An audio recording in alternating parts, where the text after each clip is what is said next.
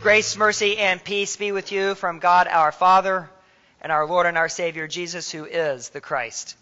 Let us bow our heads for a word of prayer. Good and gracious God, we give you thanks for this day, for all you have given to us, and for sending your Son, Jesus. Help us to hear your word and to follow it, that all may come to know of your love. This we ask in your holy and your precious name. Amen. I remember when I was probably 8th grade, maybe that summer between 8th grade and being a freshman, and it was my first trip to northern Canada for a fishing expedition.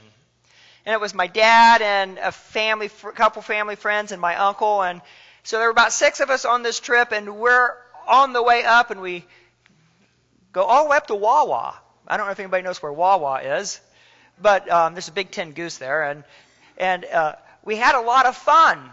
And on the way back, my uncle was driving, and the adults were taking turns, and I got to sit up in the passenger seat. So I thought that was big stuff, because the adults were behind us, and I'm up front. And my uncle said that I was the chief navigator. So we're driving south on Interstate 75 up in Michigan, and he goes, "Do we want to take 23? And as this 8th grade, 9th grade kind of guy, I was like, I knew what we needed to take, right? Because you take 75 out of Toledo, and you get there to Findlay where the sugar plant is, and you get off on 15, and then that hooks up to 23, and you're to Marion." And I said, "No, we want to stay on 75. Interstate 75 the way it is." Now, what I didn't realize at the time, because I obviously knew best, what I didn't realize at the time was when you look at a map, 23 sort of is like the hypotenuse of the triangle and comes down to Toledo as well.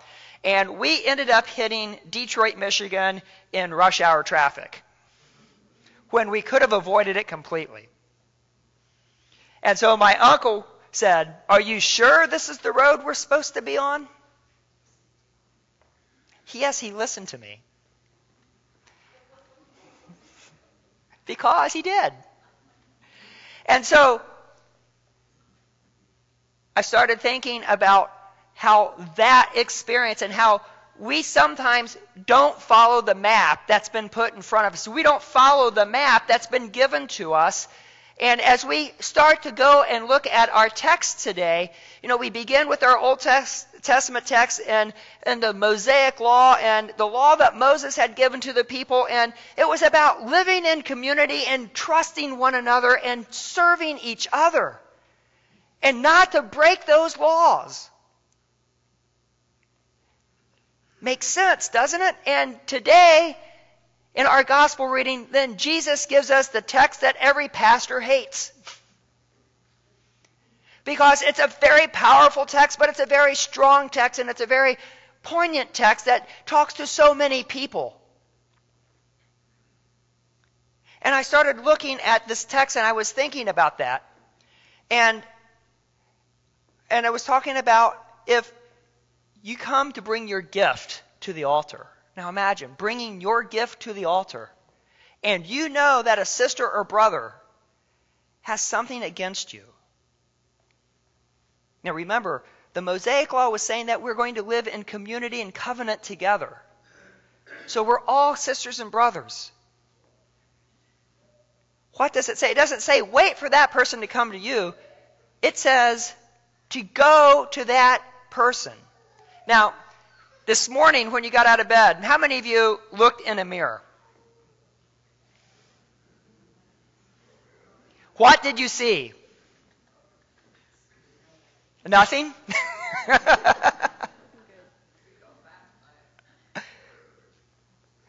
You saw yourself, right? And I want you to think about that visual for a second. You're looking in the mirror, and we have this gospel text today, and what are we to do? Not to wait on somebody, but we're to turn around and walk away from that mirror. We're to walk away and go to that brother or sister and reconcile ourselves to them. reconcile ourselves so that we are living in community in the covenant and the promise of God that God has given to us. And if we go through this entire gospel text, if we think of adultery, if we think of divorce, if we think of all the things that this gospel talks about, swearing, what does that really have to do? It has to do with not other people, but us. Now, yes, relationships break, and that happens. But the reality is, it's more about what is happening in our lives, and are we taking the time on a daily basis? Not just once a year when this text comes up, or once every 3 years. But are we taking the time to go and to reconcile ourselves with our brothers and sisters, with our spouses, with our children, with our co-workers, and asking God to be with us, and asking for their forgiveness for we have all sinned. And that's exactly what repentance is turning, is literally turning around, turning from that sin. And so are we doing that daily? Asking our brothers and sisters for their forgiveness, so that we're reconciled to them. Now, the good news for us, of course, is that Jesus continued to walk on the earth, and he walked all the way to Jerusalem, where he gave of himself and died on a cross, where he was raised from the dead, and where we have been given the gift and promise of new life. We have been forgiven. Jesus died to atone for us, to take away our sins. However, that does not mean that we sin in order that grace may abound. Does it? Because if we do that, if we just say, well, I've got Jesus right here in my back pocket, I'm good to go. He's going to forgive me. Well, that might be true. But you also are cheapening the grace, that costly grace of God's love for us as he gave of his only Son. So that we are called as children of God not to cheapen that grace, but to strive and to live our lives pure and holy and blameless, so that we can go out into God's world, so that others can see in our doing, in our lives, the gift and promise of God, and through the Holy Spirit working in and through us, and seeing how we walk and how we live our lives, they may come to know of God's love as well.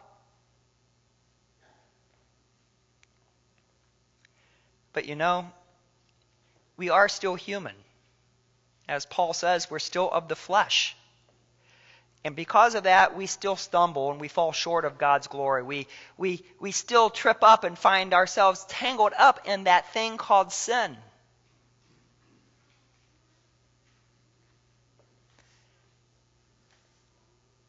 And we are forgiven. So how might we try to avoid some of that? Obviously, living our lives as God would want us to, but, not calling it a map, but like a map, maybe we need to pick up God's Word. We need to pick up the Scriptures, and we need to read what God says to us. And not just wait until we hear it on Sunday morning, but read it day in and day out, and hear the gifts and promise of God in our lives. We need to know that Leviticus is in the Old Testament and Timothy is in the New Testament. We need to know what the Scripture says and calls us to do, knowing that we still are drinking that milk, not quite ready for that solid food, but moving that way, so that we can maybe have that life that's not full of sin and doubt but that life that's full of grace. The reality, though, is for each of us, every morning when we get up and look in that mirror, we're going to see a sinner. But Old Lutherans got this really cool T-shirt, and it says sinner. When you look at it, it says sinner. But when you look down and read it from the other way, it says saint. Because we believe that we are simultaneously saint and sinner. That we cannot, because of our humanness, because of our brokenness, we sin. And sometimes we know what those sins are. But because of God through Jesus, because of that incredible gift, we are forgiven and made saints.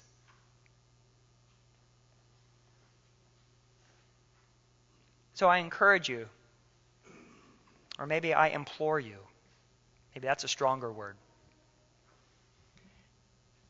to pick up the book, to pick up what God tells us to do, to read about God's love in our lives, and to strive to walk that arrow and that straight line, knowing that we will stumble. And when you need, and you will need, to reconcile yourself to someone, don't be afraid. Go and reconcile. And ask for that forgiveness, because God's already given it to you. But ask for that forgiveness in that person's life, so that you can continue to be the chosen of God as we walk together. May the blessings of Almighty God be with each of you now and forever. Amen.